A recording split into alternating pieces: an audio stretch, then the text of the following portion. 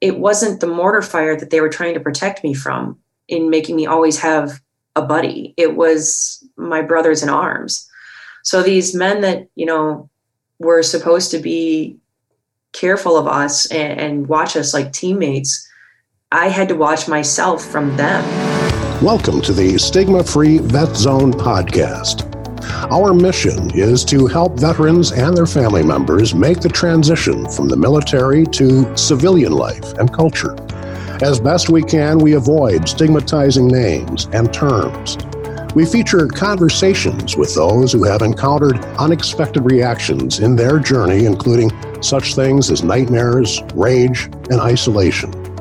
Veterans and family members in our segments share experiences that make them uniquely qualified to join the quest to identify, understand, and resolve these enormous life challenges. Stigma-Free Vet Zone is brought to you by the Orban Foundation for Veterans. Learn more by visiting Orban Foundation at orbanfoundationforveterans.org. Please consider donating at orbanfoundationforveterans.org/donate.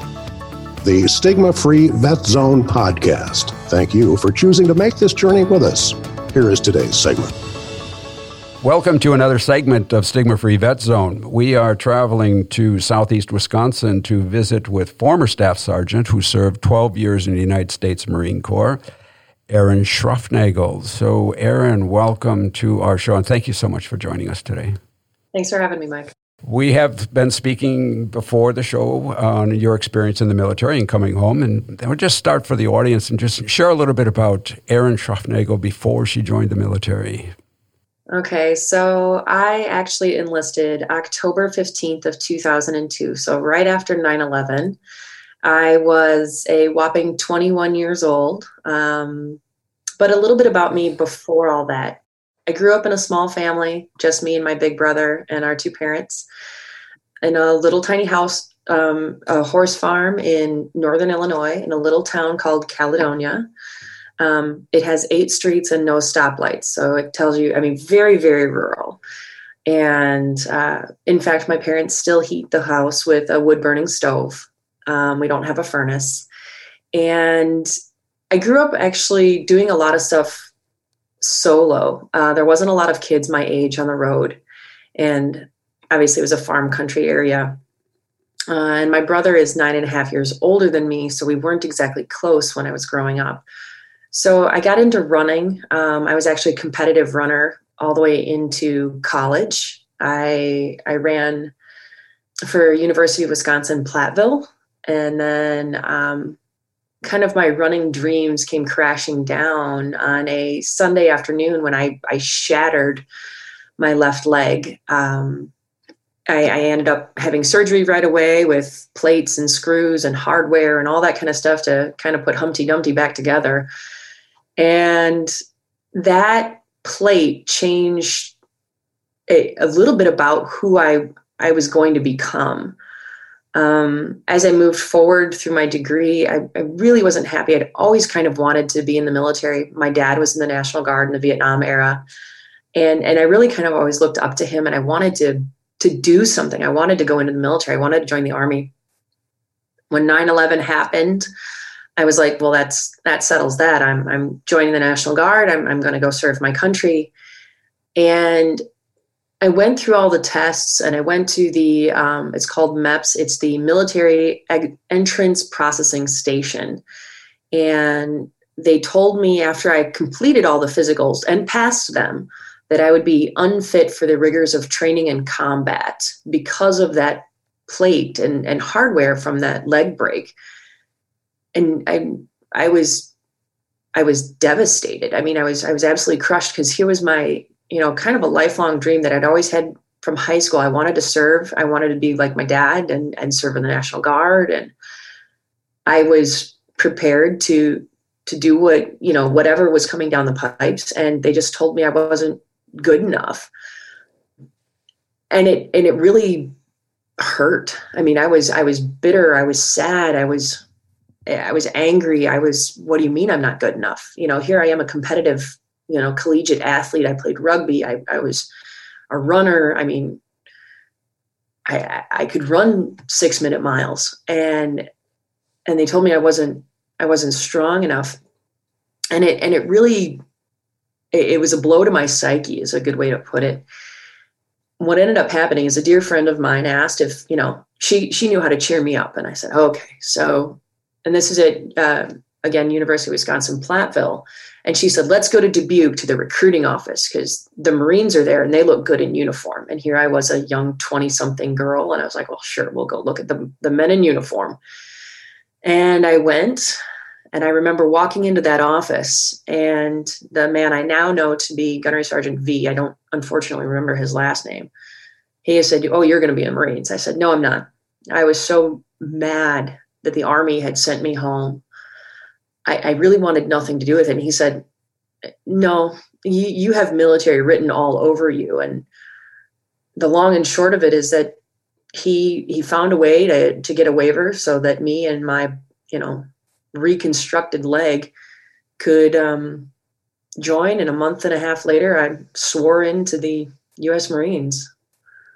Well, we are speaking with former Staff Sergeant Erin Schraufnagel. And this is a wonderful story how you got there. It was your dream to go in the Army, and yet you ended up joining the Marines.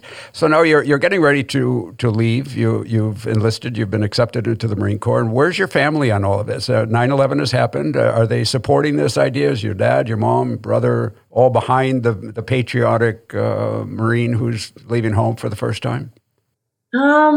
Sort of.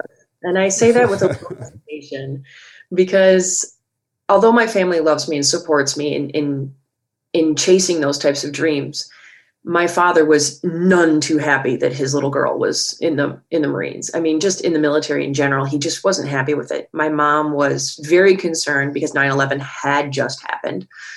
Because again, this was October of 2002, and she was like, I don't know what I'm going to do. You're my daughter.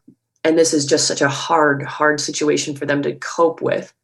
By the time I came home from boot camp, which Marine Corps boot camp is about 3 months long, they were completely behind it, totally supportive.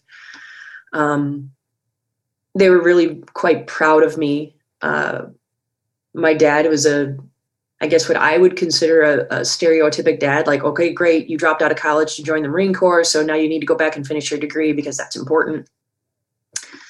So I did, but my family was always kind of there. I mean, they never abandoned me. They may not have been happy with me, but they were always there for me. So now you've come back from boot camp. And what were your expectations now? You have a little bit of an introduction into the Marine Corps, into the military culture and lifestyle. What are your expectations now? What you're looking forward to in the future? Do you know at this point that you're going to be deployed?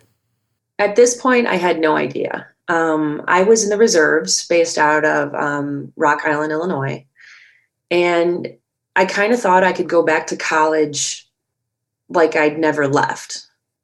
But then, even though it was just 9 months of, boot camp and training and my job specialty, which is I'm a logistics for maintenance. At the time clerk. By the time I got out, I was a chief, but I really had no idea that I wouldn't be coming home the same, because I was like, well, I'm not going to war, so what change is going to happen? And it sounds weird, but the first changes was actually in my grades. I partied quite hard my first couple years in Platteville. It was the first time being near that many, kids my own age. Because like I said, I grew up in a rural environment, and I actually got kicked out of Platteville twice for bad grades, with a record low GPA of a 0.9, because I drank more than I went to school. But when I came back from the Marines, I ended up graduating. My last 3 semesters were all over 3.25 for the GPA. Like, I came back and became an almost A B student. It kind of screwed my head back on straight, because I wasn't partying. It wasn't all about going out and looking for boys and whatnot. It was, no, there's something bigger than you, and you're part of it, and you better not, let them down.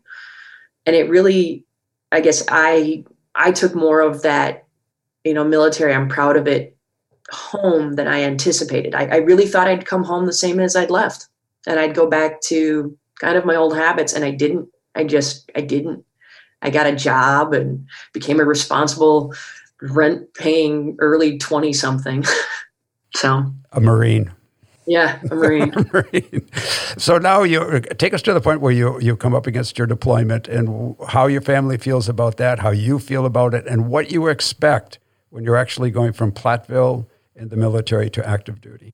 So I actually have two tours. So I'm going to talk a little bit about both of them. The first one was 2005. So it was right after the battle for Fallujah. And my company called and they said, we want to send you, we're going to activate you from the reserves for a deployment. And I said, okay. And, I had no idea what's coming. It's kind of like blindly following. And I found out that I would be the only person going for my unit. So I wasn't going to know anyone. I checked in alone. I had no idea what to expect. Mom and Dad had like the big send-off party and all of that kind of stuff. I had actually just met my now husband. We'd been dating for, I think, a whopping 2 months.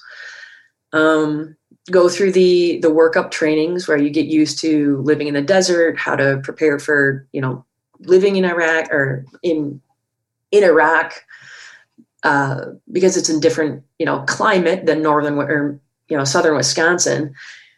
And got used to that and went overseas. But my family was nervous. My mom, I think, was terrified. My dad was, but he never let anything on. And, my brother's like, okay, go, we'll see when you get home. Like we really had no concept of what was going to happen, because my dad had served with, and was honorably discharged, but he never deployed with Vietnam. They never called him up. So I was actually the first member of my little family to be called forward. Let me interrupt you just for a second, Erin. So what were your expectations? Now you know where you're going. What were you expecting? I had only what I'd seen on the news of sleeping in dirt, no hot showers, don't know if there's going to be toilets, don't know what's going to happen. I had no one. I had no friend to be afraid with. Like, I didn't have a buddy from my company that I could go with and be like, okay, here we are, the Midwestern kids, we can handle it together. But it was very, very isolating, and lonely. I mean, I made good friends while I was out there, but that initial shock of it felt like a roller coaster. Like, it felt like forgive my language, but it felt like, oh shit, here we go. Like, I have no idea what's on the other side of this hill, but I know I'm going to go over it right now. And I couldn't get off that train. And, I'm very lucky. My command that I was paired with was outstanding. I had outstanding leadership. I couldn't have asked for a better command to serve under. That really, in my opinion, made a world of difference because, as Mike and I have talked about, serving when you care about the mission is totally different than serving when the mission doesn't meet your morals. And at this point on your first deployment, you're believing in the mission. Yes, I was very much believing in the mission. Like I said, I was a logistics coordinator. So the best way to describe my job in the military is anywhere near a maintenance shop, there's the office that handles which car needs to be worked on or which one we're still waiting parts for. And that's actually my job. That's what I'm trained for. So I knew I wasn't going to be in the front lines. And there is that kind of cold comfort. Like, I know I'm not going to be infantry, like truly sleeping in the dirt. I'm not a motor T operator where I'm going to go out on these long convoys. I know I'm going to be in a base. I know I'm going to be behind the barricades, but there's still mortar fire. There's still rocket fire. You still have no idea what's happening. And just the unsettling of it, of just being over there. it really felt like I was just walking into a fog that I had no idea what to expect. I had no idea what was on the other side. And I'm like, maybe it'll be good. Maybe it'll be bad. Maybe it'll be like a blaze of glory, like those Hollywood movies. I had no idea. I was just, okay, like, let's just go. So life on the base that you were first assigned to, how did you take to that life? And was that a safe place for you to be? My unit was based out of Fallujah, surgical. So we were actually attached to the big hospital base there. And it was different. Women were never allowed to be alone, which really kind of struck me as odd, because the guys in my unit, well, they could go to laundry or they could go to chow by themselves. But as a girl, I wasn't allowed to because it wasn't considered safe. And at first I was like, yeah, okay, whatever, because there's rocket fire, there was mortar fire. Like, we had incoming coming in from the outside. And then it started to dawn on me that it wasn't the mortar fire that they were trying to protect me from in making me always have a buddy. It was my brothers in arms. So these men that, were supposed to be careful of us and watch us like teammates, I had to watch myself from them. We had a little shower trailer that we could take showers on, but we had to keep it locked so that the guys didn't walk in, because on the few occasions that it wasn't locked, men would walk in. They know they're not allowed in there. They know it's the females, but like, now you're in a very vulnerable, unsafe situation, and you don't know who you can trust. It's like, I'm alone. I don't know anybody. All of my friends are, hours old friends. You don't have that backup of years of friendship and service. It was very isolating to go, wait a minute, why do I have to walk around with a buddy, but you don't? Like, why? I want to go for a run. I was a runner. I mean, it's what I did. And they're like, well, you can't run alone on base. And I'm like, but you can't keep up. So, plus you're a Marine. Yeah. Yes. And I'm like, I'm a West Marine. Like, I can handle it. Like, I'm good. I should have mentioned it earlier. I was already in martial arts. I'd been in martial arts since high school. I mean, I was almost a black belt in civilian martial arts. And I'm like, wait a minute. And people don't obviously see my physical body when I'm on this podcast, but I'm 6 foot tall. I'm not, a tiny 5'1" dainty, petite little. Like, I played college rugby. Like, I'm a runner. I can tackle you without pads. Like, I'm not small. I'm not a dainty little girl. Like, I'm pretty good at this. I can handle it. But I couldn't go to the gym by myself because. But over time, Erin, while being on this base, did you ever sense or come to sense that this was a threat? This was a threat more than. Yes. Than just your karate might have taken care of? Unfortunately, yes. I didn't know them, but there were a couple of cases of females on base being raped. Some of the girls, the guys followed them right into the showers, and they weren't assaulted, but just that invasion is an assault, in my opinion. It was disturbing to know that it wasn't always the enemy on the outside of the fence and outside of the barricades that I had to protect myself from. Sometimes it was the very people that were supposed to be watching my back.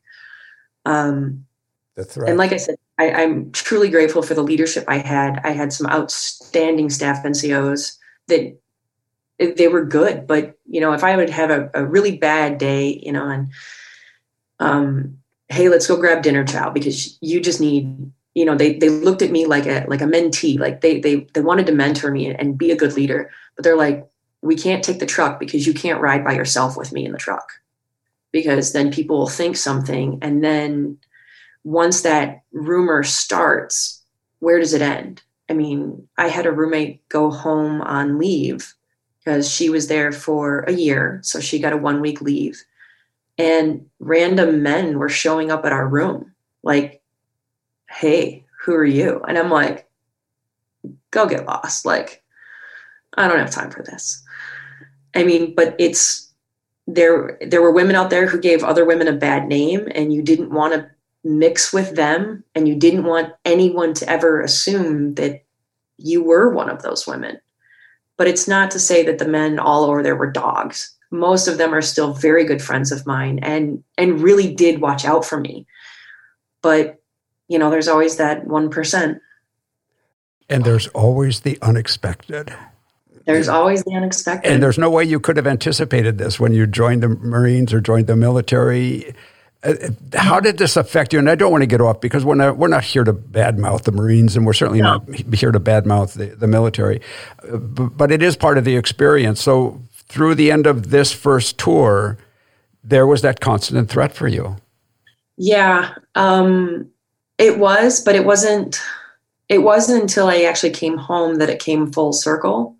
When I came home, at the time, first sergeant in my home unit was a creeper and actually did try to follow me into my hotel room. Back in the States. Back in the States. So I came from really good, sound leadership who really, took that mentorship to heart. Like, yes, you're a female, but you're a Marine, and we're going to raise you like a Marine and raise you up through the ranks, and you're going to be good. And I get home to a sleaze dog who's like, I could get you corporal if you sleep with me. And I was like, no, thanks. I'm good. Like, I'll stay a Lance Corporal for life.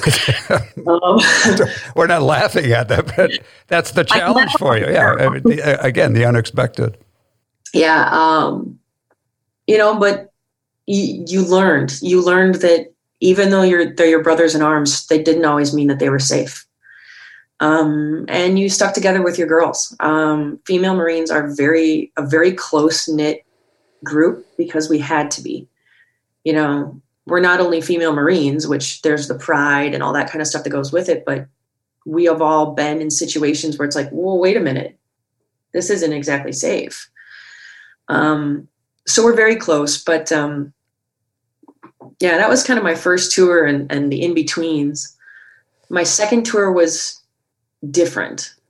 Before we get to your second tour, Erin, we're speaking with former Staff Sergeant Erin Schraufnagel, who spent 12 years in the Marines. You come home after your first tour. Where's your family? Where's your mom and your dad and the interaction with that? Are they happy to see you home? Are you aware of what they have been through while you were away on your first tour?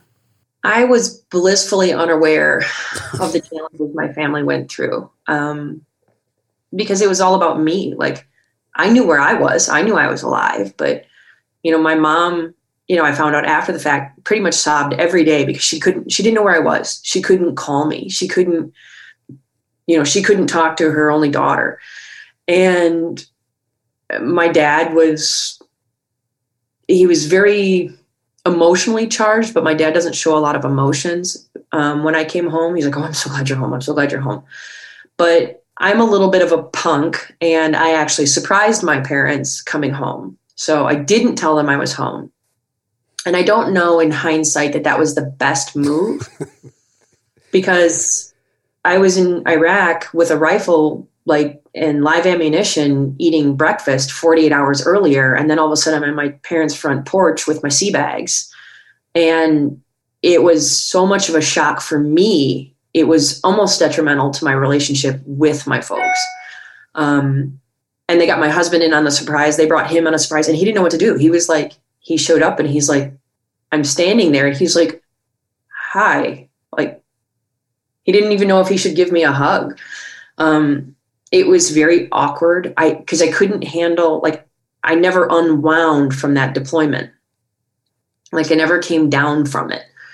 I still stayed at that, very standoffish, didn't want my husband to give me a hug, didn't want him to really be near me. And as, here we are, this fairly new couple, there wasn't a lot of intimacy. I mean, I was like, don't touch me, don't come near me, don't hug me, don't, especially not from behind, trying to walk up behind me. He I mean, now we've been married 12 years and to the day he's like, no, I will not walk up behind you and put my arms around you because you will freak out.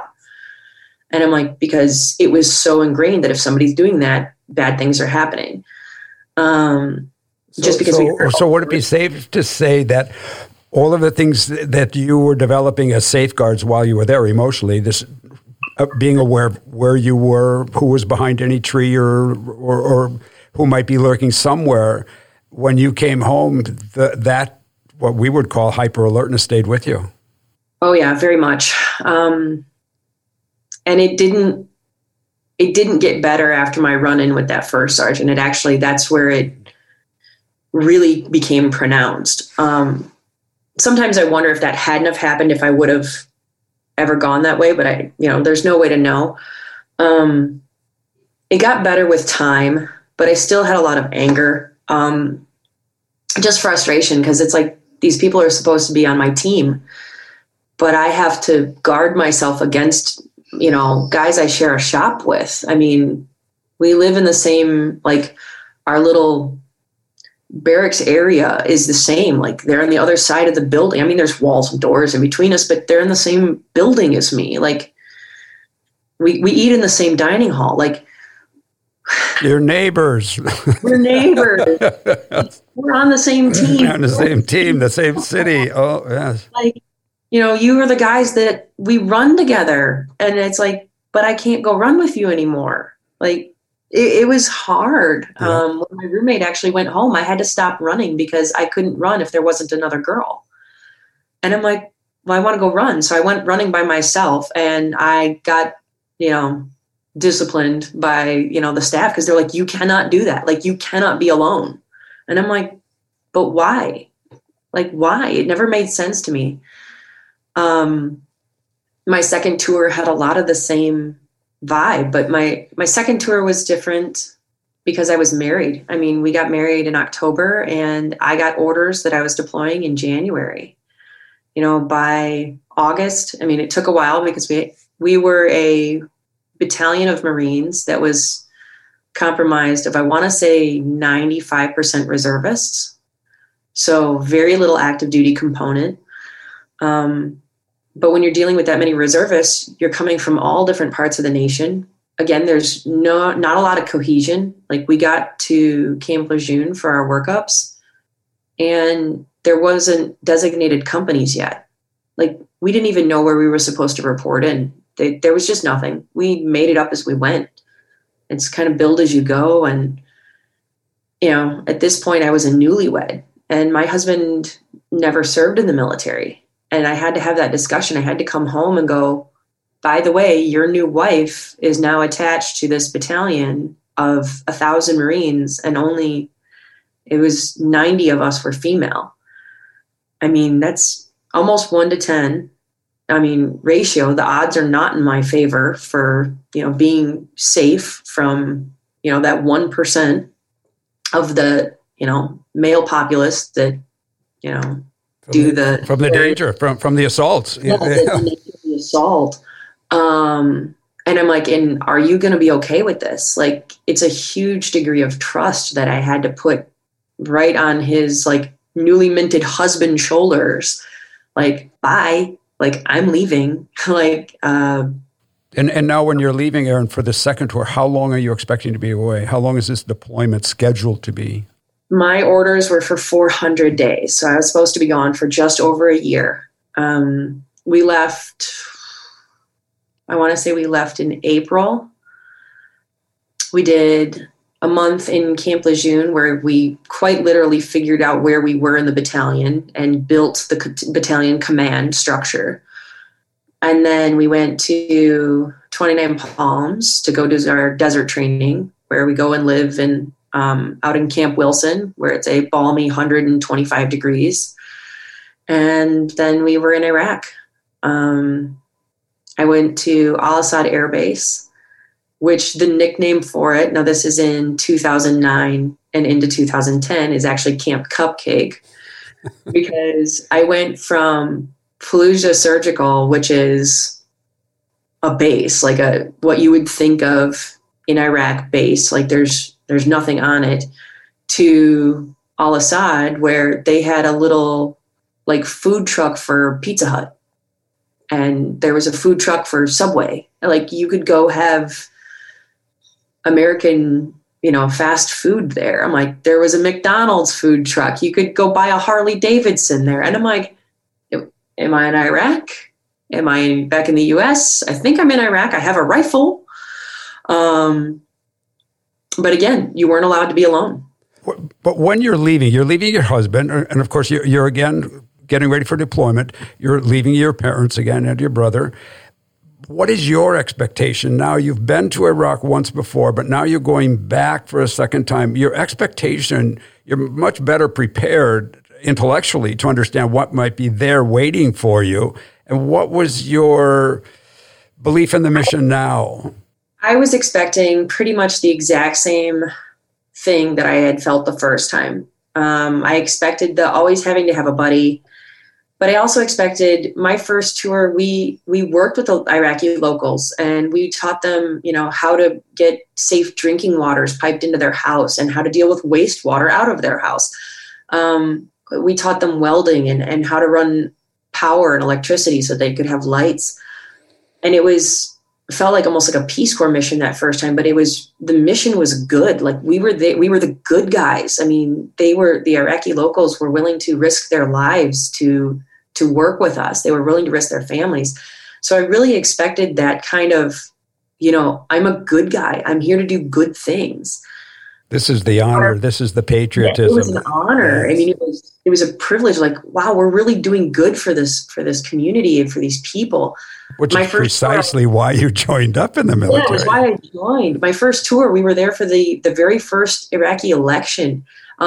And for me as a woman, it was the first time women got to vote for the Iraqi government. And that was a big deal. It was just steeped with so many things of this is truly what I joined for. And then my second tour, we got our mission, and our mission was the drawdown. It was part of the Obama administration. And I was like, I don't know what this means. When we got there, the Marine Expeditionary Force was in charge. But our expectation and mission was by the time we left, there would only be a skeleton crew of about 175 Marines left in the western half of the country. So we had to somehow draw down tens of thousands of Marines and all of their gear and everything that they'd used over the last 12 years to nothing. And this drawdown, when you're talking about their gear, we're talking about from clothing, from boots and shoes and helmets, all the way up to... From the desks we built, to the boots we wore, to the trucks we worked on. To the houses you lived in and everything that's supplied in them. Mm-hmm. Now the houses were mobile.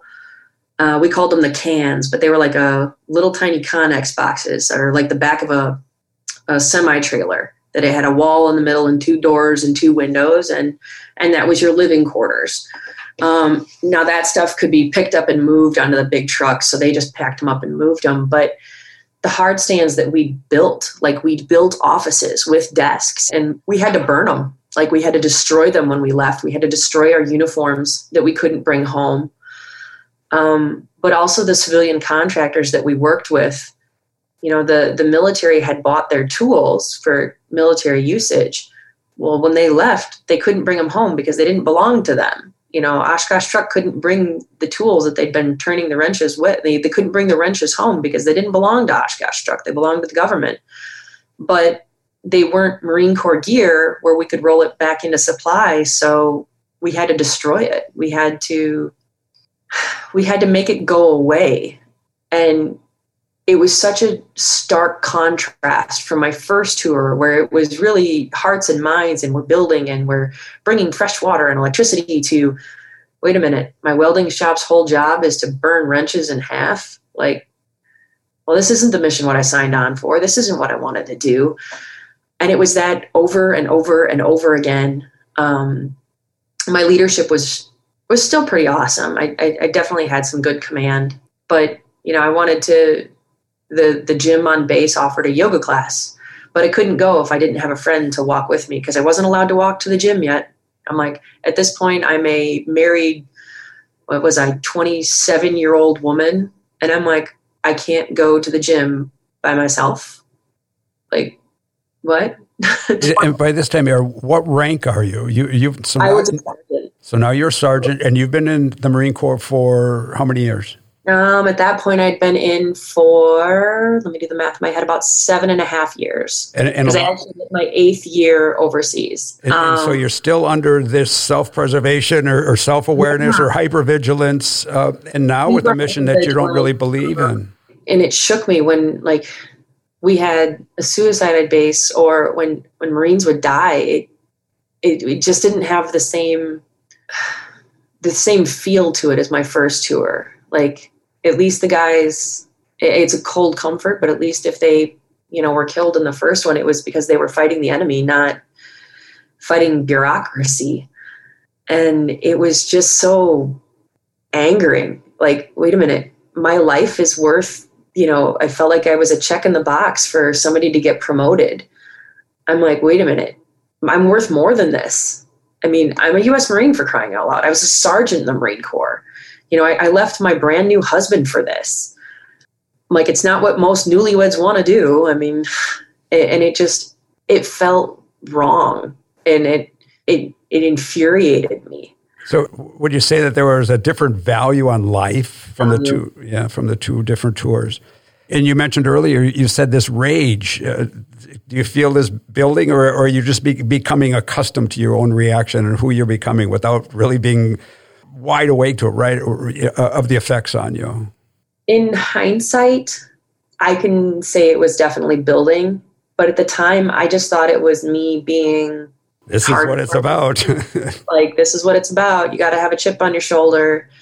You got to be a little salty, I guess. And I wasn't. And I'm like, that's not who I was. I was always a very happy, positive, outgoing type of person. And now I was frustrated. I was just mad. I wanted to go run. I wanted to go run off that crazy that I felt, in the back of my head. Like, how was I so angry? I mean, I was angry at everything. We had a girl who lived 2 doors down from me who liked to sit on her front step and talk with the guys. And it infuriated me because I was like, go away. You're going to give me a bad name and a reputation. And I've already been through that and I don't want to do it again. And it was super, super stressful because she wouldn't. And then we were at odds, but you're not supposed to be at odds with the other females because they're the only ones who can walk with you to go get dinner. And it's like, everything about it just felt off. Like, now I look back and I go, there was just so much anger that I didn't know what to do with it. I didn't know how to vent it in a healthy way. All I looked forward to doing was going home and just going back to my life and just forgetting this ever happened. Like, I went, it was fine. I'm not a hero. I didn't do anything. Like, don't talk about it. Don't bring it up, and I was just going to just go back to life. I wanted to go back to see my husband. So during this time, Erin, while you're deployed, are you speaking? Are you in communication with your husband and with your parents? Do you have either by cell phone, by mail? And how is that communication going? Are you able to communicate what you're actually experiencing, or is it at this point, communication over there was really, really good, especially because I was attached to Al-Assad, which is an air base. So you're talking a massive base. It's one of the big airfields coming into the country. So as far as bases go, we were kind of in the metropolis, like outside of Baghdad, we were it. And we had internet in our cans, in our sleeping areas. So I had my laptop and I could actually video call, back then we used Skype, home every day, every other day, and actually video see my husband. I could see my mom. And that was a huge, huge relief, to just have that at least visual connection to my loved ones.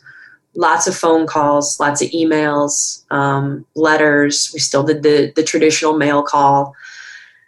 But you're still so isolated because my parents, as much as I love them, they're like, you're a hero. And I'm like, no, this isn't what heroes do. No. Like, just the thought of it made my stomach turn. I'm like, I'm not a hero for doing this. And that just fed into that frustration and rage. So of which that came out when I came home. Yeah, so let's go home then. So now you're coming to the end of this deployment, and what are your expectations when you go home, and what is actually there when you get home? When I came home, my husband and I had actually closed on the house while I was gone. So he did the whole closing process, and I was like, this is going to be great. I'm going to go home. I'm going to be with my husband, of which we'd been married at this point a year. I missed our first wedding anniversary during the deployment. I said, but in all pretense of the word, like we were going to be newlyweds again. We had this new little house. Like, this is going to be great. I was thinking like Americana, white picket fence, and a dog. And I remember coming home, and my family met me at the airport. There's the flags and the stuff. And I'm like, I don't want any of this. Just go away. I just want to go home. The transition from Iraq to home was maybe 76 hours of being in the U.S. without a rifle, maybe. So maybe 3 days to go from this hyper vigilant alert, have a rifle on me, can't go to the gym by myself, to back to the wilds of the civilian population. And I'm like, okay, yeah, it'll be fine. I'm just going to go back exactly like I had when I left. Because this was my second tour. I've done this before. And the day after we got home, because my command is like, bye, we'll see you. We'll give you a 96. We'll see you in 4 days. Go enjoy, your family for 4 days. Go have a party, go to a bar, go do whatever. Like, bye, have a good time. It really did feel like I was being released into the wilds. And that first morning, I woke up at about 5 a.m. I'm a fairly early riser to begin with naturally. And the military service definitely honed that skill. And I didn't know where my shoes were because I wasn't there to unpack. My husband did it all. And I remember grabbing a flashlight and slamming it against his forehead. And I yelled at him. I said, wake up, fucker. And I'm like, where's my shit? And he's like, hi, honey. And I'm like, because I was angry, I was like, I couldn't.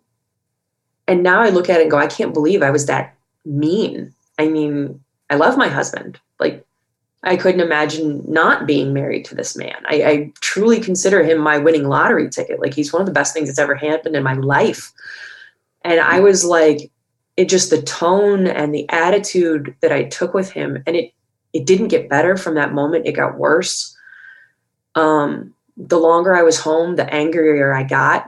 My boss at work used to criticize me for trying to be too much of a leader, because my civilian job, I was a secretary in a maintenance office. I mean, very parallel to my military job. And he's like, well, you're not the manager here.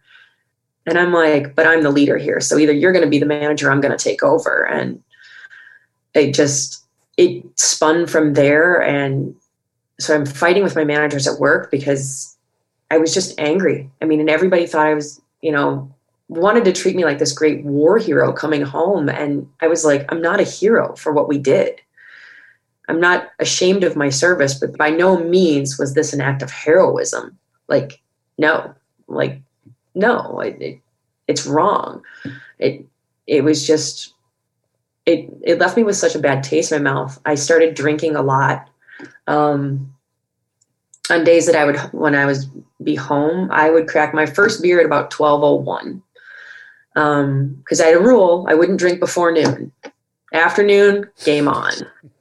By dinner, I normally had already polished off a 6-pack. And the fighting got worse. I mean, I was starting to wonder if Andre and I were going to see our second wedding anniversary. We decided to remodel the kitchen because we'd saved almost all of my income and from the deployment. And I'm an avid cook, and I was very excited. I was getting double ovens and fancy cabinets, and this was going to be that Americana, white picket fence, perfect little kitchen. I'm going to be able to cook for my future babies. Glorious.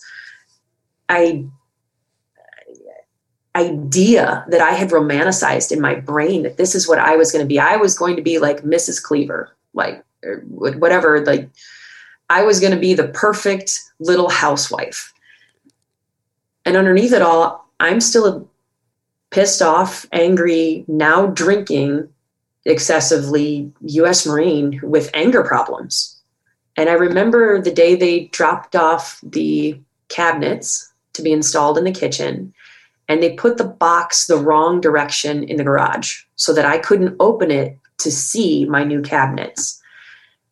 And I remember standing in the driveway and berating Andre, my husband, for almost 3 hours, like just yelling at him, just ripping him apart as a human, as a person, as a man, as a husband. And I'm appalled at my own actions. And that was kind of where he drew the line. And he goes, you need to go get help. Like, this isn't the woman I married. This isn't who you are. You're bitter. You hate yourself right now. And you hate how you're acting to me. I'm incredibly grateful that he didn't just walk away. Like, he should have. I would have been like, if somebody treated me as poorly as I treated him those first 4 or 5 months at home, I would have been done. I would have been like, no, I'm done. I mean, because this went on for like probably not even 4 or 5, probably closer to 6 or 7 months. It went on like this. It was just bad.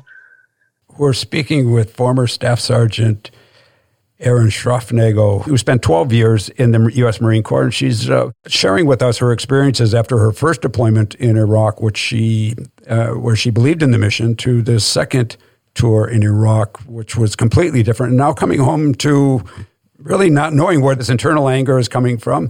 I'm assuming that there wasn't just the angry outburst, but there must have been the intellectual distancing from your husband, no intimate experiences in conversation of what you were, just doing for the day. It must have been all of this anger that he was facing constantly, the way you're explaining it.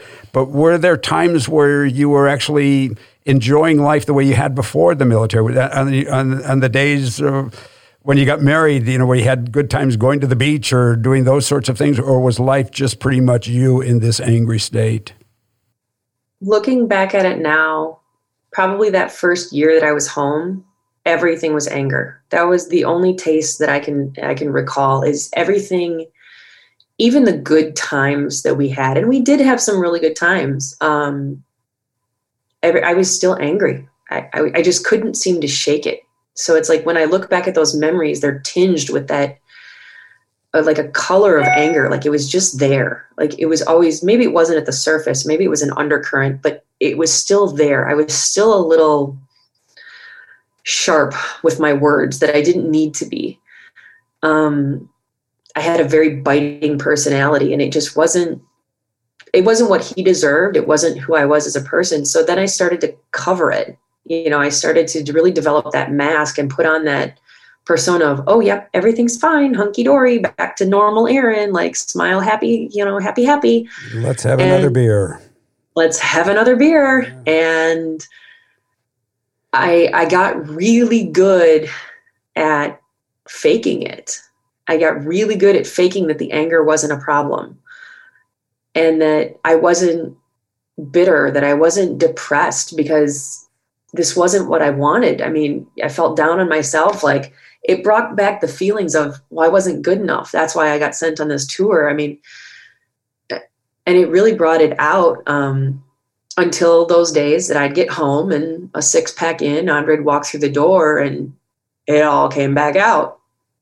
And again, I'm incredibly grateful for him and, the broad shoulders that man has to carry my temper. But now you're in your driveway, and he has challenged you and said you need to get help. Me. Did you get help?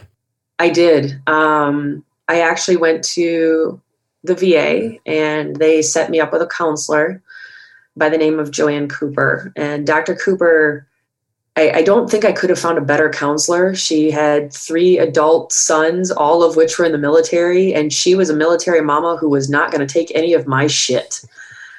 And she sat down with me and she goes, "You're going to pull your head out of your ass." And it took several weeks and months of some pretty hard sessions.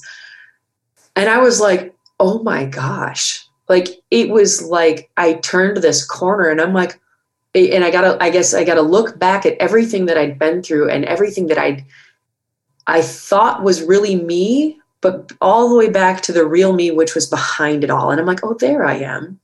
Like, there's the happy, let's go run, positive, spunky person that I've always been.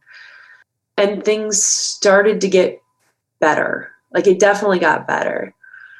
It started to really get better right around the time, about a month before I gave birth to our first child. And I was going to be that great mom. But there was still depression. There was still issues that I had to grapple with. So it was a very hard process.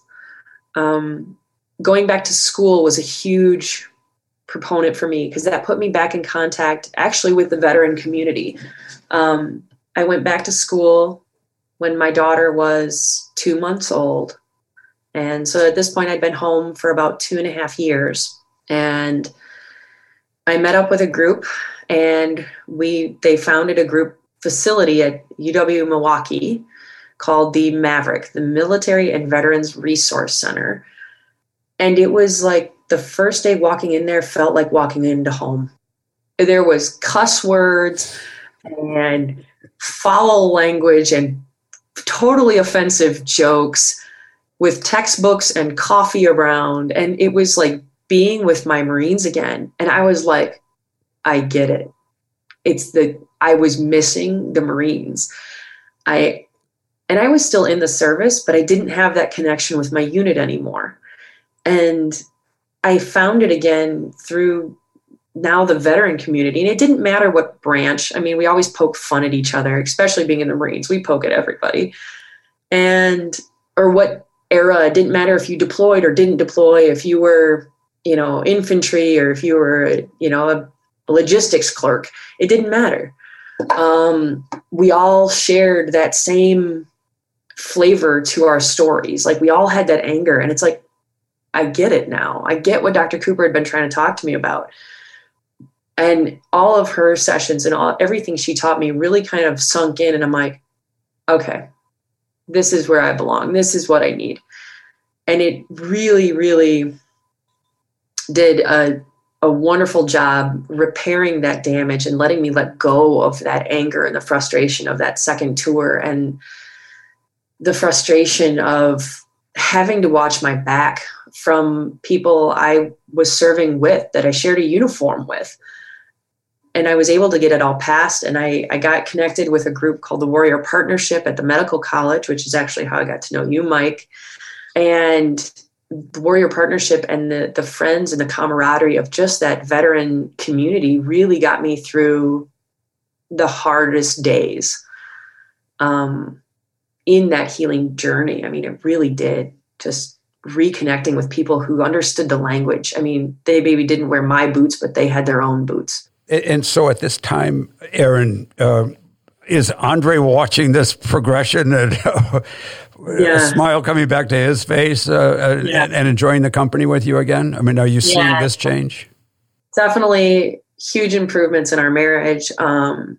Things were doing much, much better. We were actually had a second child. And so at this point we had 2 little girls, and I was expecting our third.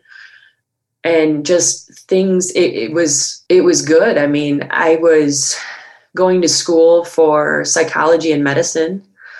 I was on the dean's list. I was back into running. I was running half marathons when I wasn't pregnant. And, I had this little family that I would give everything for. I mean, they were my world, and it was good. Like, I'd actually decided to get out of the Marine Corps about 3 weeks before I gave birth to our second child.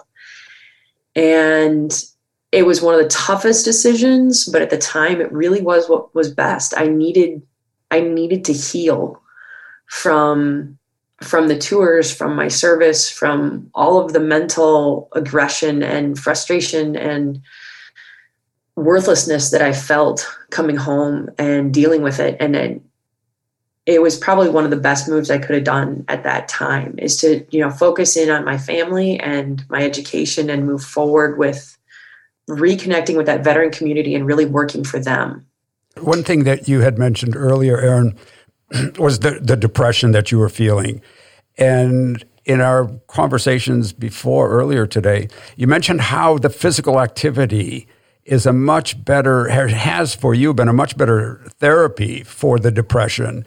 Your diet, your physical exercise, as opposed to, and again, we're not here to talk about medication to approve it. I'm sure that there are, I'll just say we're not here to speak about medicine because we're not qualified, but running, jogging, heavy duty exercise, and proper diet has been a very good therapy for your depression. Yeah, for me personally, again, like you just said, I want to echo it and say this is just my personal experience. My body does not really like any pharmaceutical modifications for mental health. I react very negatively to almost everything we've tried, and had multiple scary situations where the depression gets really, really bad, almost to suicidal ideation and attempt. And again, Andre would kind of swoop in and go, you need help. Let me get you help. Let me get you to mental health urgent care at the VA. When I had apathy and I just couldn't feel any happiness, like I couldn't feel anything. I was like, I was numb. And what I kept going back to is actually my running. We joke about it now, but I run to burn off the crazy. And I hate to word it like that, but for me, there was so much truth behind it. The days that I would work on campus in research and study, and I'd bring my running shoes with, and I'd see how many suburbs I could hit by myself. I was running alone again. I was safe to go run alone in Milwaukee, and I would run for, 9, 10, 11 miles. And I was just fine. And I'm like, and I was safe again. I was back into pouring all of my stress and all of my troubles into those steps in the pavement. I would pound that pavement away.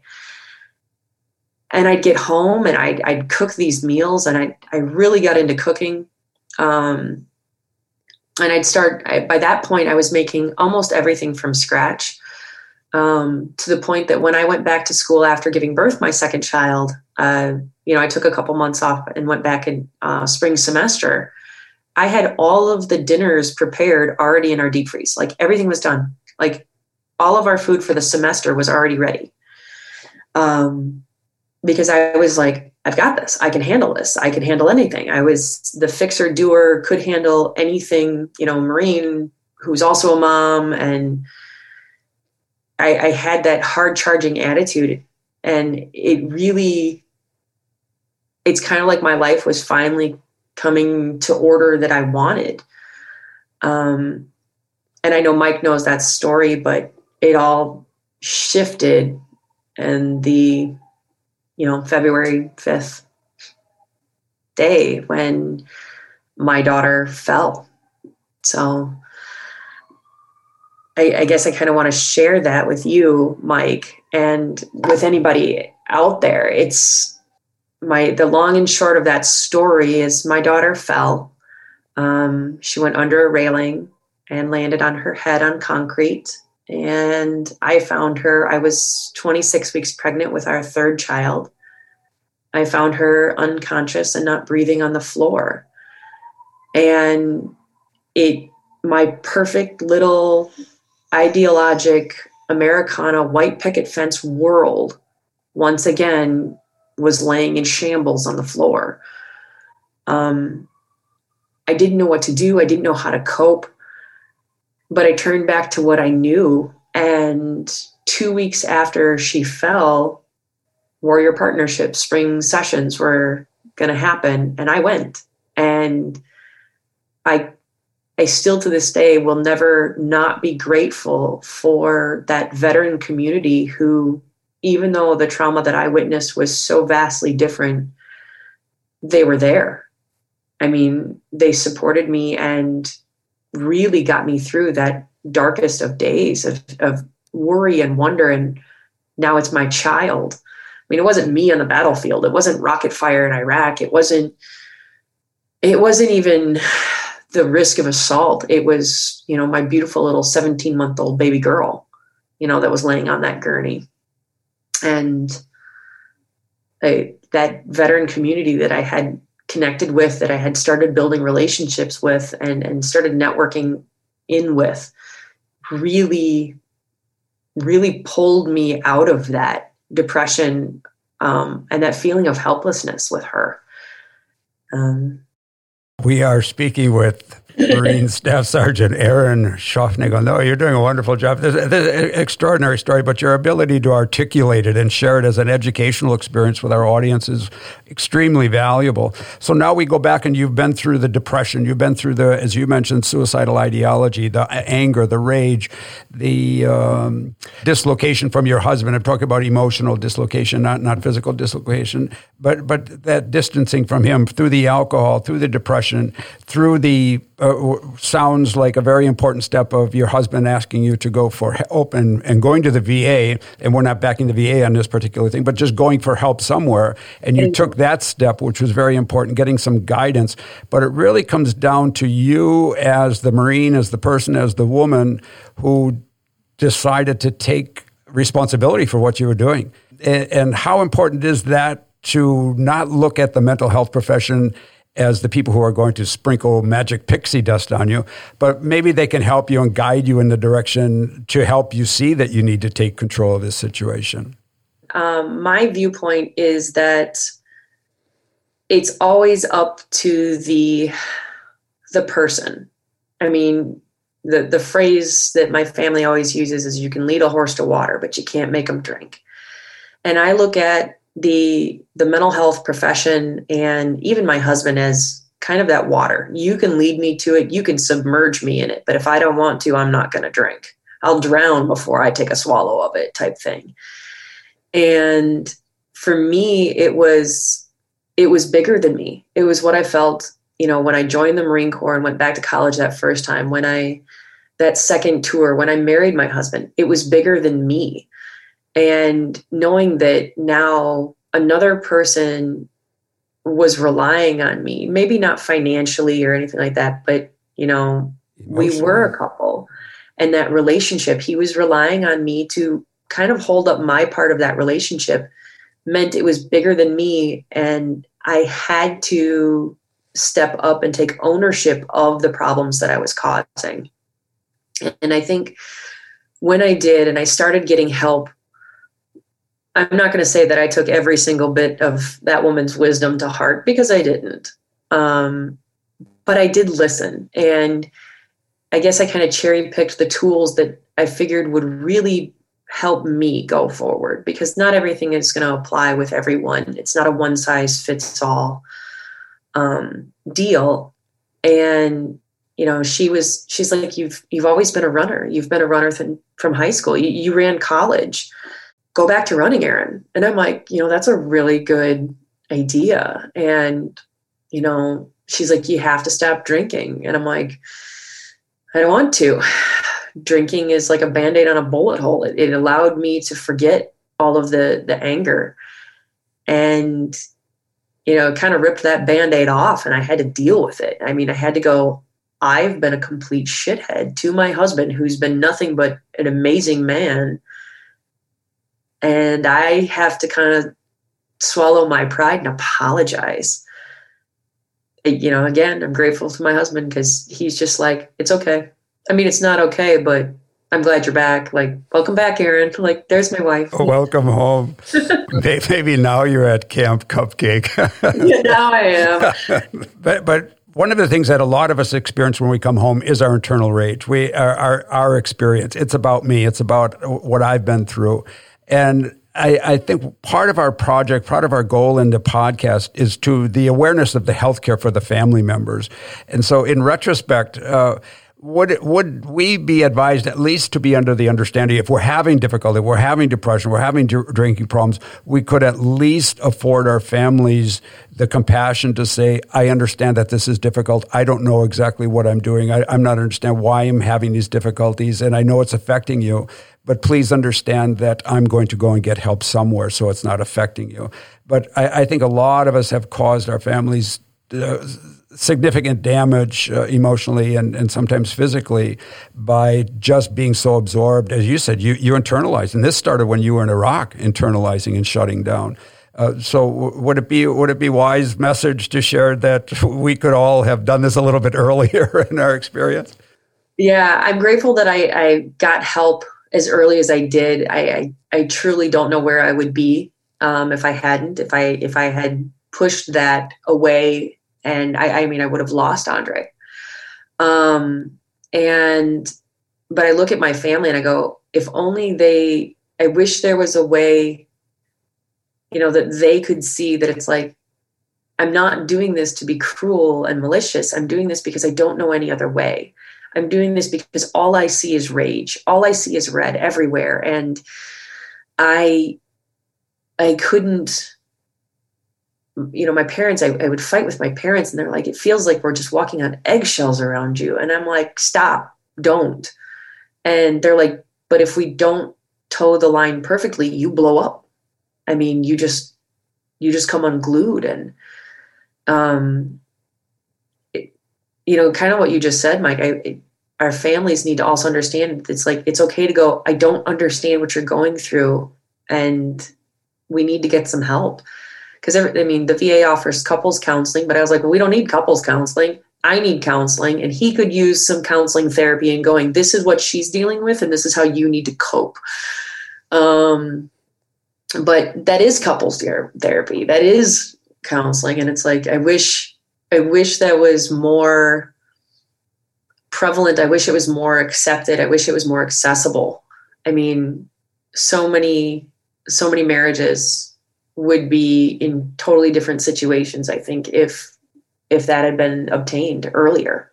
But that help is out there now. There are places to go, and anyone in the audience who would be listening to this can certainly go to our website at Orban Foundation for Veterans, or go to Maverick, or go to the VA, or go to your primary provider. Yeah, primary provider, your county veteran service office. Every county in the country has a county veteran service officer, and at least get started at looking. And I think that many of us have said it sounds like a coined phrase, but take that first step and start to think about your family, think about yourself. Know there are answers, and the people on this podcast are living proof that they have been through struggles very similar to many of ours, and that there is help, and there is a place to stop and turn around, and there is hope.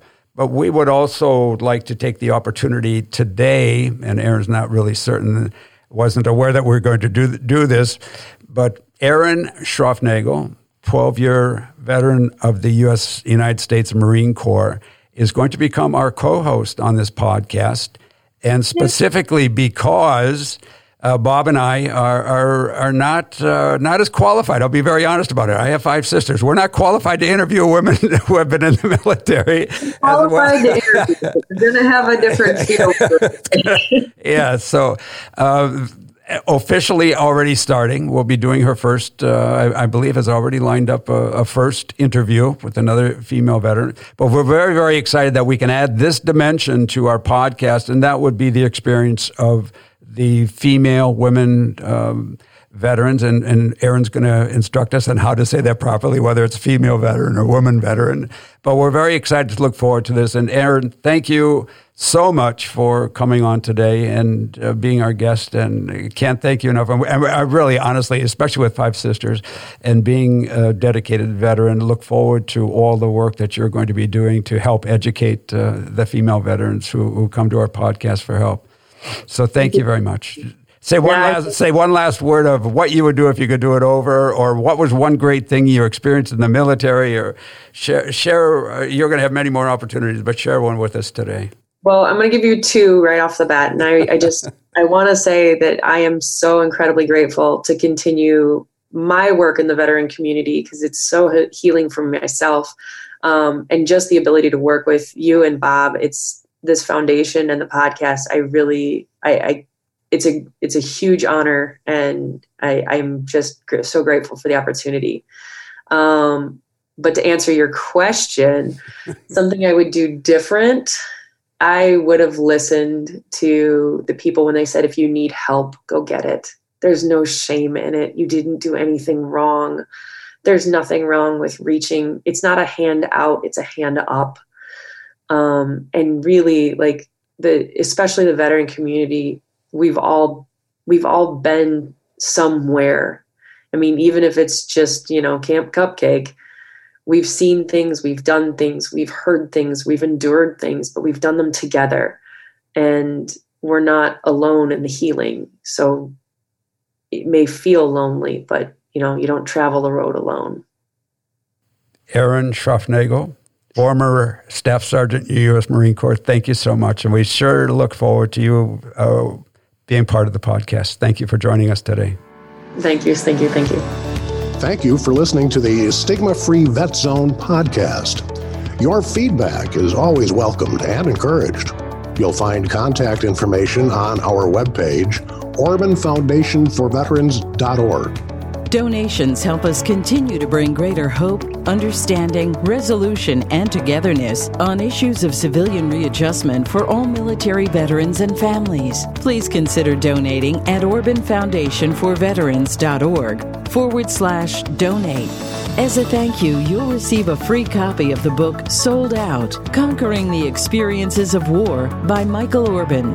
Receive your free copy by donating at OrbanFoundationForVeterans.org/donate. On behalf of Michael Orban, this is Bob Bach. Thanks for joining us, and please tune in again.